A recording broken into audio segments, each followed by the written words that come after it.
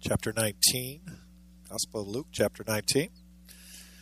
Beginning in verse 28 here this morning, we want to look at the triumphal entry. As this is Passion Week, and this would have been the Sunday that the Lord would have came in for his triumphal entry into Jerusalem. Remember, our text this morning is about the beginning of Passion Week, okay?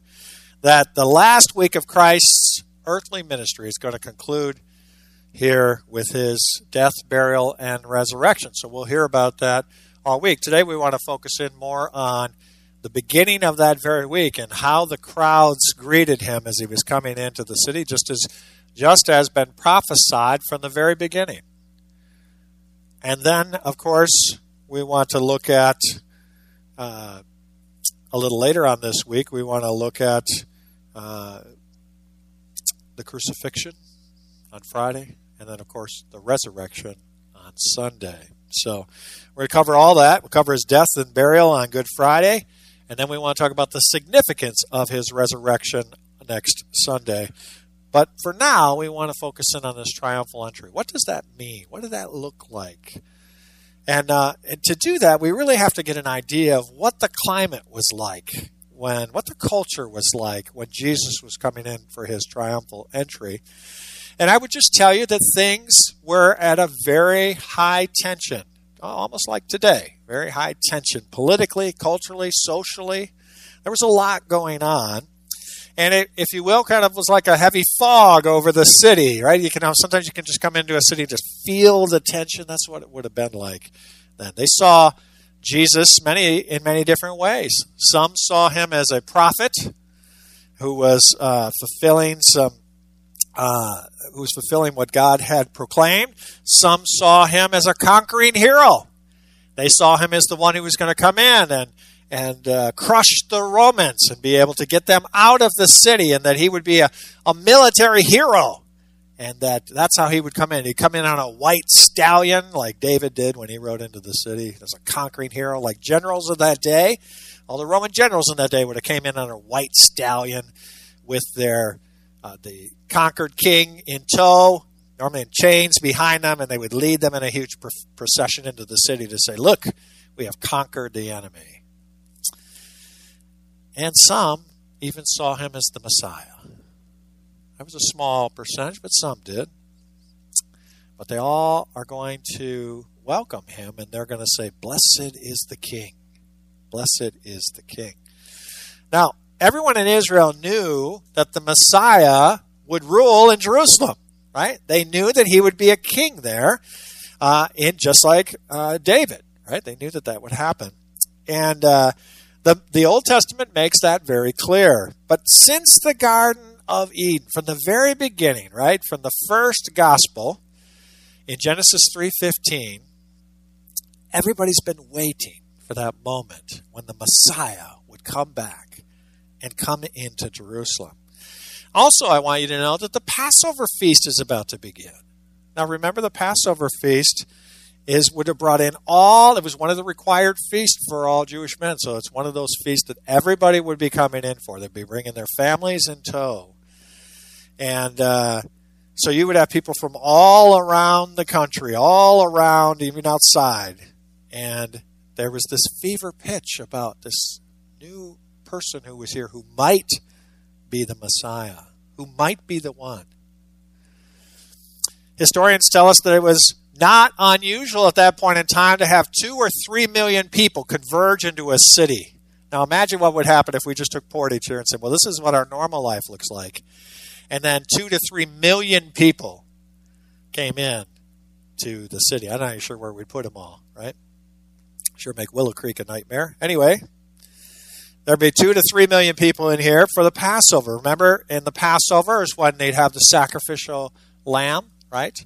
Remember during the Exodus, just as it was at the beginning of the Exodus, that was the yearly reminder that helped the Israelites to never forget that they were set free by the blood of the lamb. Remember, they would take the lamb and put it over the doorpost, right, before the Exodus. It was God's hand that was going to free them. It was God who saved them, right? As death came through, If you had the blood over the lintel, then you were saved, right? So that God would pass over you in judgment, right?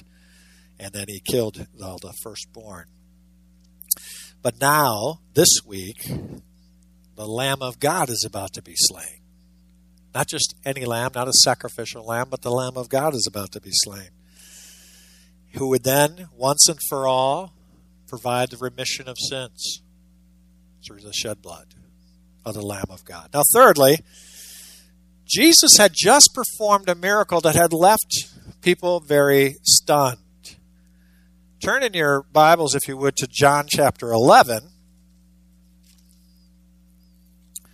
And let's just refresh our memory of what's going on. I just want to kind of give you some more context here of what's happening before Jesus arrives. And because of this miracle, I want you to know that the crowds were even bigger. The expectations were even higher. The buzz around the city was even more pronounced. So John chapter 11, verse 45, therefore many of the Jews came to Mary and saw what he had done. What had he just done? He had just raised Lazarus from the dead. And so the city was buzzing about, who is this Jesus? Who is this? So notice in verse 45, therefore many of the Jews had come to Mary, saw what he had done, and did what? They believed in him. Notice that. When Jesus raised Lazarus from the dead, many of the Jews believed in him. Then in verse 46, but some of them went to the Pharisees and told them of the things which Jesus had done. Isn't that how it always is, right? You hear about Jesus, then some believe and some don't believe, right? Some turn to him in faith, others did not. And it's still that same way today when we hear the gospel. So, notice how the Pharisees reacted then beginning in verse 47 till through verse 53. Therefore, because of that, right? Therefore, the chief priests and the Pharisees convened a council and were saying, what are we doing? For this man is performing many signs. And if we let him go on like this, all men will believe in him, and the Romans will come and take away both our place and our nations. Do you hear that? Wow, if he keeps doing miraculous things like that, more people are going to believe in him. And then where will we be? What about our exalted position as the Pharisees and the leaders, the religious leaders? We'll be out on our ear. And we're going to make the Romans unhappy, and that's not going to be good for anybody. That's their reasoning.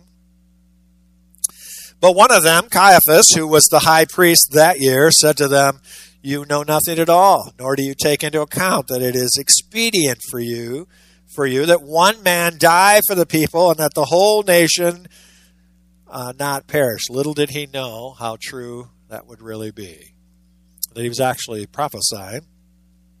Now, he did not say this on his own initiative, verse 51. But being high priest that year, he prophesied that Jesus was going to die for the nation. Verse 52, and not only for the nation only, but in order that he might also gather together into one the children of God who are scattered abroad. Notice verse 53 then. From that day on, they planned together to kill him. So Jesus just raises Lazarus from the dead. One group says, I believe in him. The other group says, let's kill him. That's what happens. Now, it's difficult for us on this side, right? A couple millennium later, right? 2,000 plus years here, to kind of grasp what was going on here at that time. It's hard for us. We don't really have a lot of pomp and ceremony for us today, right? We might see it like when in England, one of the royals gets married, right? We get to see kind of all that pomp and ceremony, but that's not really part of our fabric of culture here. So we're not really that aware of it. But I want you to know that these people were looking for the Messiah. They've been looking for the Messiah for a long time. And as Jesus has been going on, remember at first he was saying, don't tell anybody, don't tell me, my time has not yet come. Well, now his time has come. And so now the crowds are at a fever pitch, which is exactly what he knew would happen. And the people are excited. They're anticipating. They want to know if this is really it. And they couldn't wait for a king to arrive, but not to free them from their sins, but to free them from the Roman oppression. So, as we come now to this passage, I want you to look at the ways in which the people responded, and in turn the way in which we should welcome the king. They're welcoming the king in their lives. And then I want us to see how those 4 ways apply to our life as well. Well, before we do, let's go to the Lord in prayer, ask him to bless our time together in his word. Heavenly Father, thank you, Lord, again for the immense privilege I have to open up your wonderful truth. And I pray, as always, Lord, even as we prayed earlier today, that you'd give us open hearts and minds and ears, Lord, to your wonderful truth. That we wouldn't just be hearers of the word, Lord, but doers of the word. That we wouldn't just gather this knowledge and be puffed up by it so that we could astound our friends and family with how much we know about the Bible, but then not apply it to our lives. Father, just the opposite. We want to gather this knowledge so that we can indeed apply it to our lives. Not for our glory, not so we can be puffed up, not so that we can pridefully boast of how much we know about Scripture, but rather, Lord, so that you would be glorified and honored through us, through the way that we live our lives, through the words that we say, and how we interact with the world and with each other. Father, I pray that you would bless this time. May you be honored and glorified through it all. In Christ's name we pray. Amen. So you're in Luke chapter 19 now. If you'll head back to our text, Luke chapter 19, beginning in verse 28. The first way that I want you to see how they welcomed their king is obediently. They welcomed their king obediently. Look at verse 28. After he had said these things, he was going on ahead, going up to Jerusalem. So he's heading on, right? He's heading up to Jerusalem. And you can see now that Jesus is really set about this mission about which he's going to go, right? He has set his face towards Jerusalem, understand this, that he knows what awaits him. He knows what awaits him, and yet he is setting his face and marching forward, even though he knows what is going to happen. This is why God the Father had sent him. This is why God the Son had obediently and willfully chosen to do this. It's this time. The time has been prepared beforehand, and now that time is now, that he is going to enter and fulfill what God the Father had determined from eternity past. And we don't know if, to me, I would imagine that the disciples are probably not real thrilled about this last part of the journey. Remember, they had just had the upper room discourse. They know that Jesus has said he's going to die. They don't really understand the full implication of that, but they're probably not real excited at this point, knowing what lies ahead and what Jesus has been saying. They know that he is really a condemned man walking towards Jerusalem. In verse 29, then, when he approaches Bethphage and Bethany near the mount that is called Olivet, he sends 2 of his disciples. So he arrives at Bethany, which is just a couple miles east of Jerusalem. It's not far away at all. And the Gospel in John tells us that he was there 6 days before the Passover, right? He was there 6 days before the Passover, which would have been on a Sabbath. Now we know, if you read all the accounts together of this triumphal entry, if you put all of them together in all 4 Gospels, we know that after sunset, he was invited into the home of Simon. Remember, Simon invited him in, the leper, and that's where he met with Lazarus, who was already risen, and then his sister served him a meal. So we know all of that occurred on that day. Then that's also the day after supper that Mary anointed his feet with the oil. Just kind of harmonizing all of those Gospels together for you. The next day was Sunday, and then Jesus begins his final walk into Jerusalem on that day. And the text tells us that he's on a hill called the Mount of Olives. And it's at that hill on the Mount of Olives that he calls two of his disciples together and gives them a special assignment. Now, the Mount of Olives is a place that you should know well in Scripture because a lot has happened there and a lot will yet happen there. It's on the Mount of Olives that the Lord is to appear. Keep your place here. Go back to, keep your thumb there in Luke, but go back to Zechariah. So if you're heading backwards, the last book of the Old Testament is Malachi, and right before that is Zechariah. So you don't have far to go. So if you're in Matthew, keep turning left, and then you'll get to Malachi, or Malachi, the Italian prophet. Sorry, I had to fit that in there. Now just Malachi, and then you have Zechariah. All right, Zechariah chapter 14, verse 4.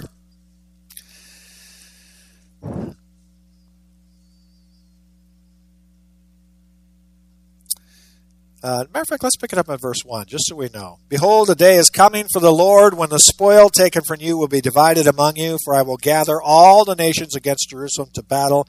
The city will be captured, the houses plundered, the women ravished, and half of the city exiled, but the rest of the people will not be cut off from the city. Then the Lord will go forth and fight against those nations, as when he fights on a day of battle. Look at verse 4. And in that day, his feet will stand on the Mount of Olives, which is in the front of Jerusalem on the east. And the Mount of Olives will be split in its middle from the east to the west by a very large valley, so that half of the mountain will move towards the north and the other half towards the south. So we know that when the Lord returns, we know at the rapture, we meet him in the air, right? His feet don't come in. His feet don't land on this earth, right? But then, when he comes back, his feet will be, right? When he comes back, his feet will be set on the Mount of Olives. So this is also, remember, where Jesus spent his last week on earth here, right? Is on this place. He spent his nights there. That's also where he gives the Olivet Discourse at the Mount of Olives. This is also where he prayed in the Garden of Gethsemane. So this place has a lot going on. This is also the place in Acts chapter 1 where Jesus ascended from. All of that is on the Mount of Olives. So it's a very, very important place. Now look at back in our text in Luke chapter 19. Let's pick it up from there in verse 30 and 31. So he sends off the two disciples, right? He says, go into the village ahead of you, and there as you enter, you'll find a colt tied on, which no one has yet ever sat. Untie it and bring it here. And if anyone asks you why you are untying it, you shall say, the Lord has need of it. Now, Jesus really is pretty darn specific here about what he wants, right? Here's where you're going to go. Here's what you're going to see. Here's what someone's going to say to you when you go to take this colt. Now, he already knew that the colt would be there, didn't he? It's not a surprise. He's not guessing, right, that this might occur. And if you read Matthew's account of this, it tells us that the colt was a donkey and that it was with its mother, right? It's never been said it was with its mother. So the disciples are instructed to bring them both back to Jesus, and perhaps maybe the colt wouldn't be so rambunctious if Mom was along. Funny how that works. But notice also that when they go to get this little colt, Jesus is putting it into place. He's really fulfilling another prophecy, and this one is in Zechariah chapter 9, verse 9. Zechariah chapter 9, verse 9. And if you read the book of Zechariah, you're going to know, like in this section right here, there's part about his first coming and then his second advent. The first advent and the second advent. It's all in the same little section here in chapter 9. So look at Zechariah 9, verse 9. Rejoice greatly, O daughter of Zion. Shout in triumph, O daughter of Jerusalem. Behold, your king is coming to you. He is just and endowed with salvation, humble, and mounted on a donkey, even on a colt, the foal of a donkey. This is exactly what happens here. Now, the amazing thing about this is that Zechariah prophesied this 500 years before Jesus was on earth here. Back in Luke, then, we pick it up in verse 32. So those who were sent away and found it just as he had told them, as they were untying the colt, its owner said to them, "Why are you untying the colt?" And they said, "The Lord has need of it." Now remember, when we were going through the book of Judges, right? We had the judges had the 30 donkeys and the 30 sons. Remember I told you that donkeys were a sign of royalty. I mean, a sign of money. You had some money if you had donkeys. They were very expensive. Only very wealthy people had them, and typically the wealthy people were the royalty. And so that's how they were.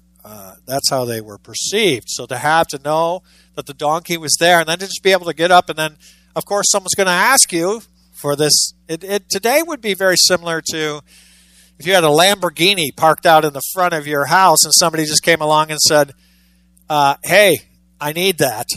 And we're like, "Hey, what are you doing in my car?" And we just said, "Oh, the Lord needs it." "Okay, well, here you go.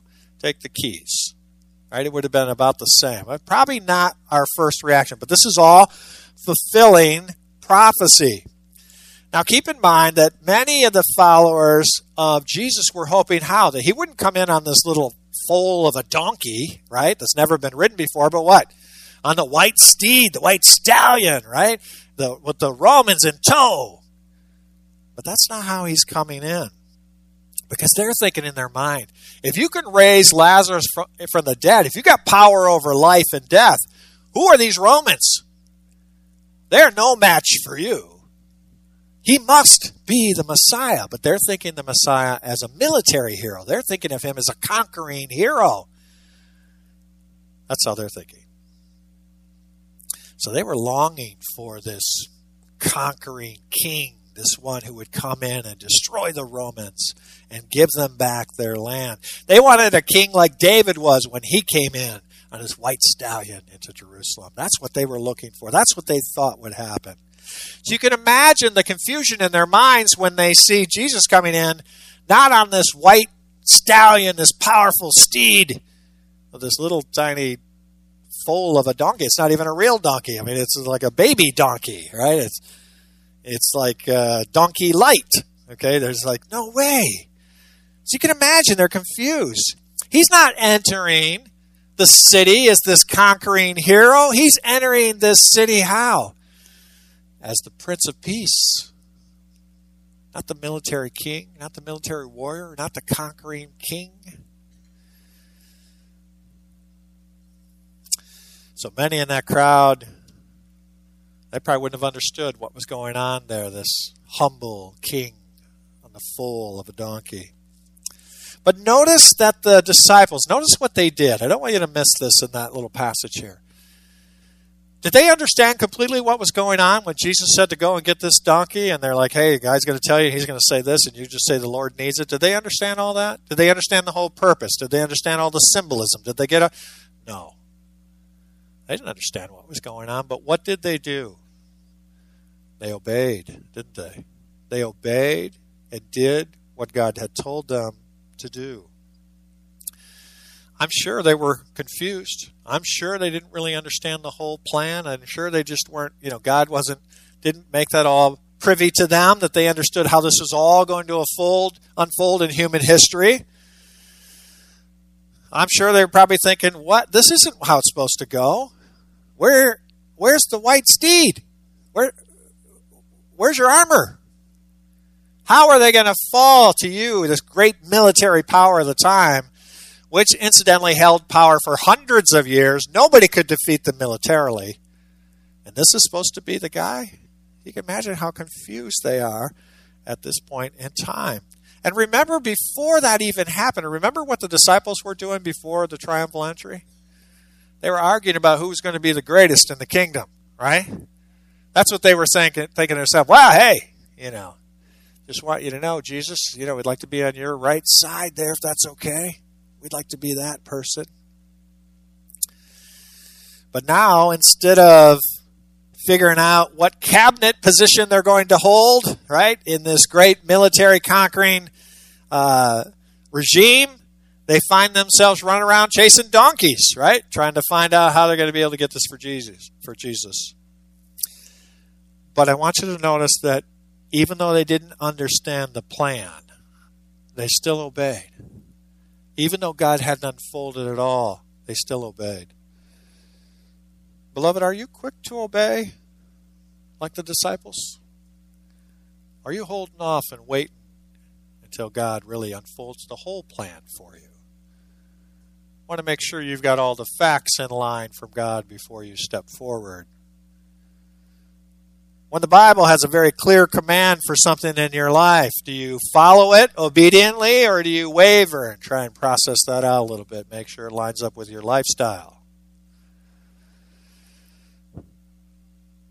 If you're thinking right now of something very deliberate in your mind that you're doing that is deliberately disobedient, I pray that you would confess that. Give that to the Lord. Well, remember that this king wants an obedient heart.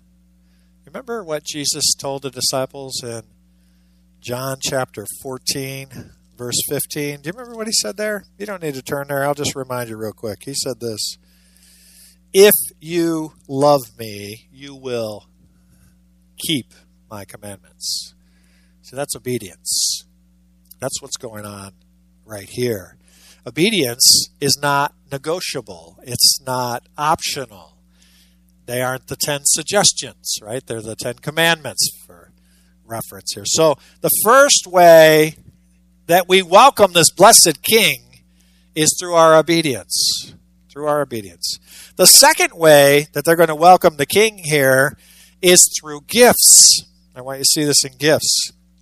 Now, there are 3 gifts that are given this day. The first one we've already talked about, right, is this little colt, right? Someone had given that as a gift. And anyway, he has the colt, and of course it's his anyway, right? Since he's God, there would be no colt without him. But so rightfully it's his anyway, but anyway, it's given to him as a gift. Look at verses 35 and 36. They brought it to Jesus, and they threw their coats on the colt and put Jesus on it. And as he was going, they were spreading their coats on the road. So the second gift here is they're taking their cloaks off and putting it down in front of the colt as he's walking on his way into Jerusalem. They're willingly taking off all of their outer garments and placing them on the road in front of them. Now, can you imagine all of this commotion? What would be going on here as the colt is moving in and Jesus is on his back, and people are taking their coats and their cloaks off and laying them down in front so that even the colt that he's riding on has this carpet of their coats. Now remember, this little colt had never been ridden before. Do you remember that in our text? And now you've got people moving around with palm leaves, laying those down, taking their people gathering around, trying to touch Jesus, swarming around this little colt, but yet marches on.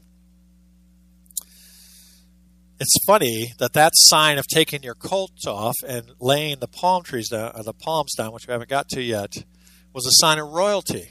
So they're actually giving gifts to the king as they do that. The third gift is not mentioned in Luke's account. It's mentioned in Matthew's here, and that's that they cut the palm branches off from other trees and laid those down as well. Now that was a common way to welcome a king when he returned from victory, from a victorious battle. That was one of the things that they would do. Also, palm branches were a sign of joy and victory, because where do you find palms at? You find them in the desert near water. So they were a sign of life and life-giving activity and joy. So that's where you would find palms. They even placed them on graves as a sign of eternal life. So by laying these palm branches then on the road, the people were signifying that they recognized that Jesus was a victorious king, that he was the one who gives eternal life to those who were wandering out, if you will, in the desert of life. So we have the colt, we have the cloaks, we have the branches, all point to who Jesus is, don't they? They're all pointing to the royalty of this king. So what started off in the Passover as a feast is now turning into this giant celebration, if you will, honoring the king. Beloved, let me ask you this. What are you giving to welcome the king into your life today? What is it that you're giving? Is he asking you to give something valuable of yours today? You know, as soon as we say that, immediately we start thinking of temporal things, right? Like financial resources, but maybe that's not what God's asking you for at all. Maybe the thing he's really asking for you are things like time, or to exercise your spiritual gifts, or mercy, or compassion with others. Perhaps those are the things that God is laying upon your heart. It has nothing to do with financial resources. Is he longing for you to give something that you consider essential? Like our love or our compassion or our mercy or even ourselves? Have you been holding out an expression of joy to the Lord? Have you been giving him that joyfully already? Or are you holding that back? Have you been holding back your love for Jesus because you're a little too concerned what others might think? Have you not expressed your love for Jesus because of scorn or ridicule or perhaps persecution from others? My friends, if we really want to welcome the blessed King, then we have to do it with all of the gifts that God has given us. God doesn't want you to just put money in an offering plate and then not serve him with love and compassion and joy and mercy, not utilize your spiritual gifts. He wants you to use all that he has given you in honor of him. There's nothing we can do to earn our way to heaven. There's nothing we can do to impress Jesus. So don't get me wrong when I tell you that, right? That he wants all of us. But as we talked about earlier in this morning, the what we give and the way we give it says more about what's going on inside than what's going on outside, doesn't it? Right? If I'm holding back my time and my compassion and my mercy because I've placed other things ahead of Jesus, then even when I do those things occasionally, I'm not giving him my all. That says something about what's happening inside. Well, so far we've seen this crowd and some of these disciples here. They've welcomed the king, this blessed king, with obedience. They've welcomed him with their gifts. The third one we see in verses 37 and 38 in Luke 19. As soon as he was approaching near the descent of the Mount of Olives, the whole crowd of the disciples began to praise God joyfully with a loud voice for all the miracles which they had seen, shouting, "Blessed is the King who comes in the name of the Lord. Peace in heaven and glory in the highest." So the third way that they welcome this blessed King is through praise. And notice and you may not pick this up here, but this is not just 12. These are not just the inner 12 who are rejoicing in praise. This is the whole crowd. And at this point, there are many followers or disciples of Christ. There are hundreds here at this point in time.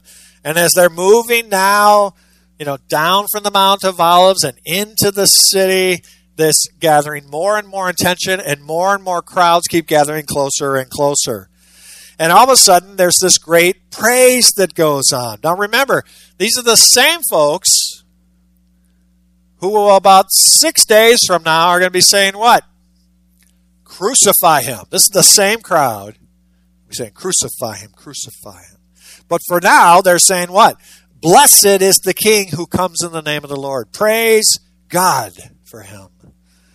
Praise his name. Peace in heaven, glory in the highest. They're actually quoting something from Psalm 118.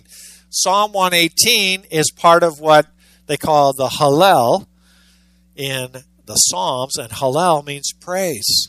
These were praise songs that they would sing in the ascent up to the temple. And so now again, you can see that that phrase, comes in the name of the Lord, means that Jesus is coming according to the promise of God. Psalm 118 is a messianic psalm, and it was sung during the Passover meal. My point is that they understand at least why they're doing what they're doing. They're thinking about this king, and they're thinking that God has sent him their Messiah. But then you have others in the crowd who are not. Matthew's account tells us they also included the word Hoshana, which means save now. Save now. Hoshana. There's this feeling of joy and celebration and exultation, anticipating what's going to come to pass. Look at verse 39 then. Some of the Pharisees in the crowd said to him, "Teacher, rebuke your disciples." But Jesus answered, "I tell you, if these become silent, the stones will cry out." Now, I love that verse, incidentally, because they want Jesus to reject the claim that the people are shouting. They want him to reject that he's a king. They want him to reject that Hosanna, God save us. They want to reject that he's the Messiah. They're offensive to these religious leaders. But notice the answer in verse 40. He says, "I tell you, if these people became silent, the stones would cry out."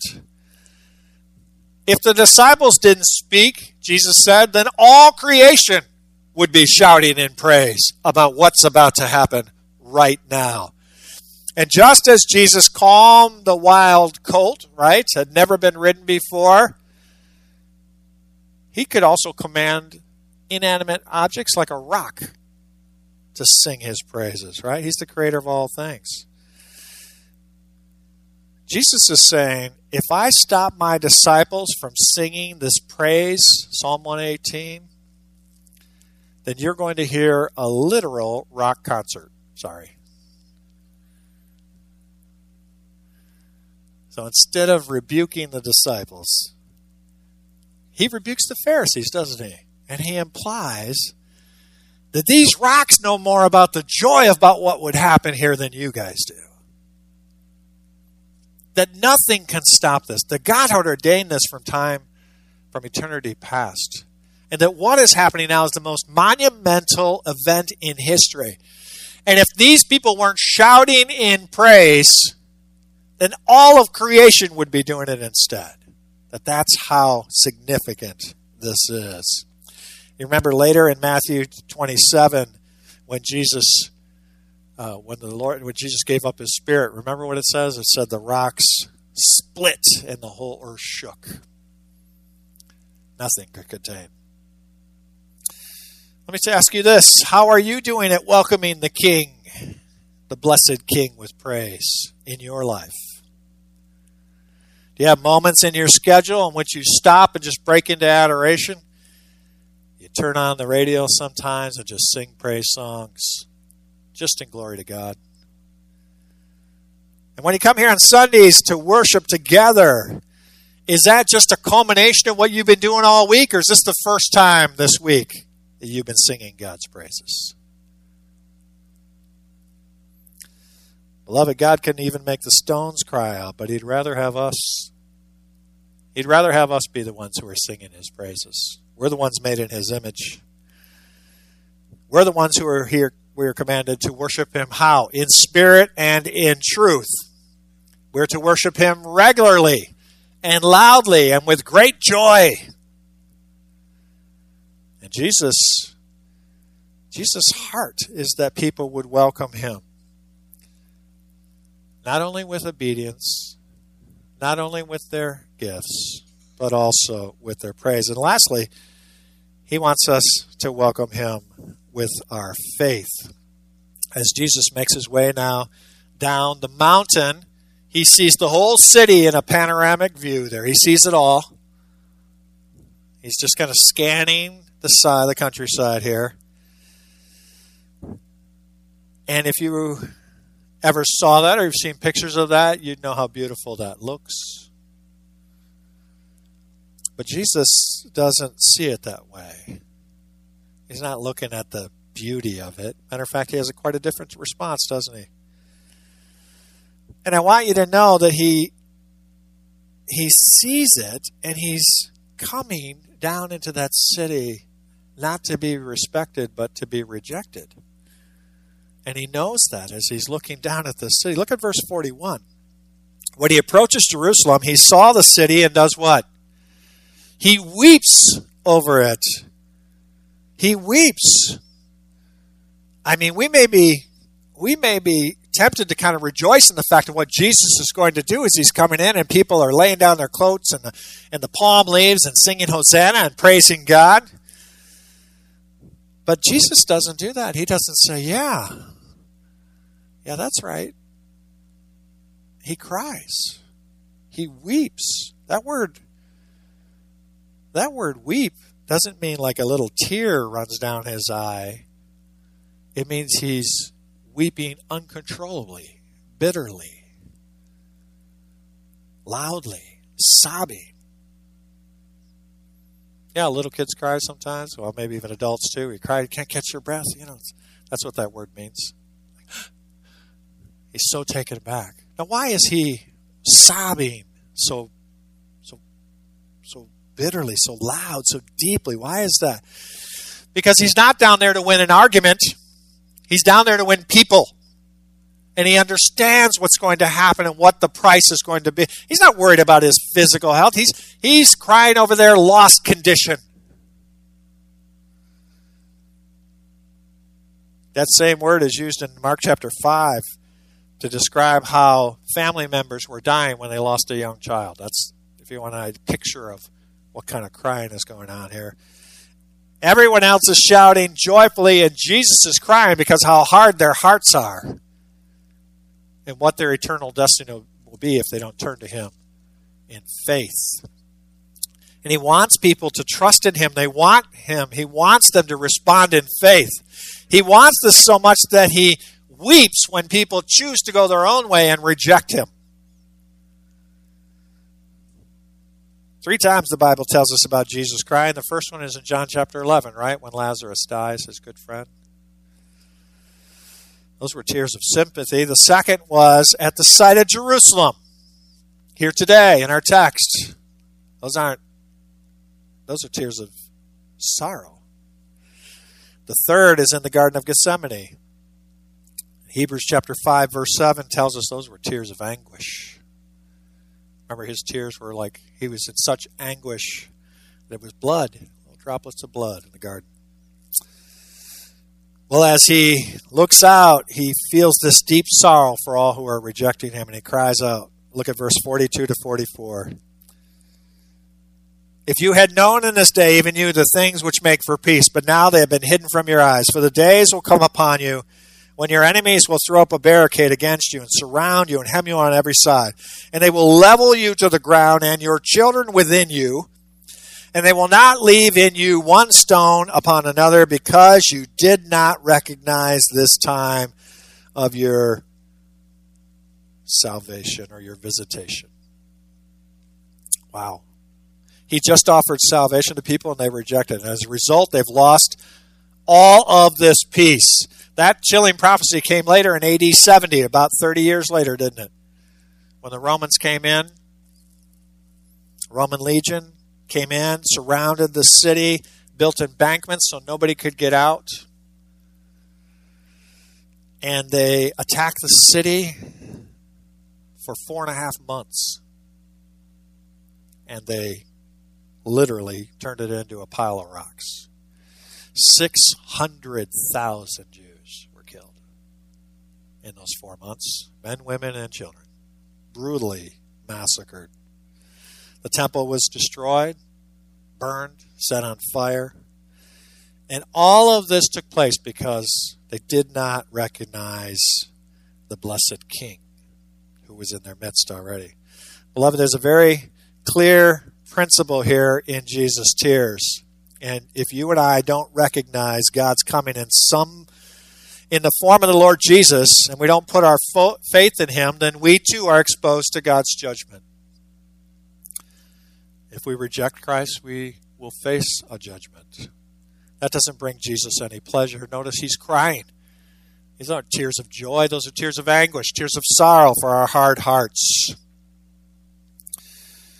That just reveals to us, doesn't it, that God doesn't hate his enemies, those who reject him in their lives. He still loves us. He's still reaching out in the hope that we will turn in faith. God says in Ezekiel 33, "As surely as I live, declares the sovereign Lord, I take no pleasure in the death of the wicked, but rather that they turn from their ways and live." Turn from your evil ways. Why will you die, O house of Israel? I think that his tears reveal his compassion towards you and I. His tears also reveal the coming terror for those who reject him. I'm told that there's a picture, a Rembrandt, a painting of the face of Jesus that's very captivating. If you cover one eye on his face, it looks like there's this joy and happiness. And if you cover the other eye, it looks like Jesus is about to cry. And if you try to look at both eyes at the same time, you see both emotions at the same time as you're staring at his face. First one, then the other. First one, then the other. Then the other, then back. I think that's what's going on in the face of Christ here on Palm Sunday. I think that's the same thing. In one eye we see, "I am the one who has come in the name of the Lord, Hosanna." In the other eye we see, "There will be no peace and only terror of my holy judgment for those who miss the day of my visitation." I think we see it both. Beloved, don't put off this decision any longer. If you've never trusted Christ as your personal Savior, I hope today would be the day when you would welcome the blessed King into your heart. And you would do that through your obedience, through your gifts, through your praise, and through your faith. It is a decision you will never forget and one you will never regret. Let's pray. Heavenly Father, thank you, Lord, again for this reminder here today as we look at Jesus coming in to your city, Lord, the city of David. And we see this mixed reaction, Lord, from the crowd. Some are joyful and happy, and they have a view of the King, this blessed King. They even cry out, "Blessed King." And yet others see his works, hear his words, and still reject him. And I think, Lord, as we look at this Palm Sunday and we think about, Father, that mixed reaction, that still goes on today, doesn't it? Still goes on today, Lord. Where some hear and respond in faith and welcome them into their lives through their praise and their faith and their obedience.